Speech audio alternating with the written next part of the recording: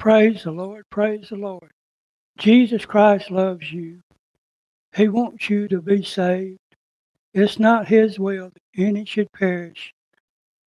Jesus came into this world to seek and to save that which was lost. Jesus said that He would never leave you nor forsake you.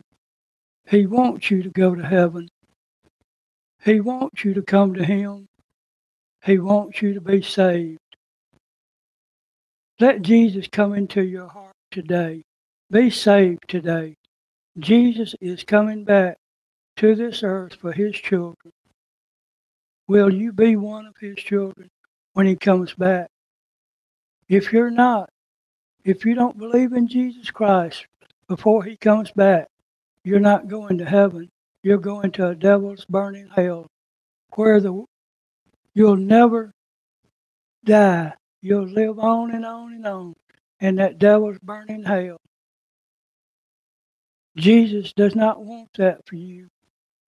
He wants you to be with Him forever and ever. If you will believe in your heart that God raised Him from the dead and confess Jesus as Savior with your mouth, you shall be saved. Be saved today before it's too late. No one knows when Jesus Christ is coming back to this earth.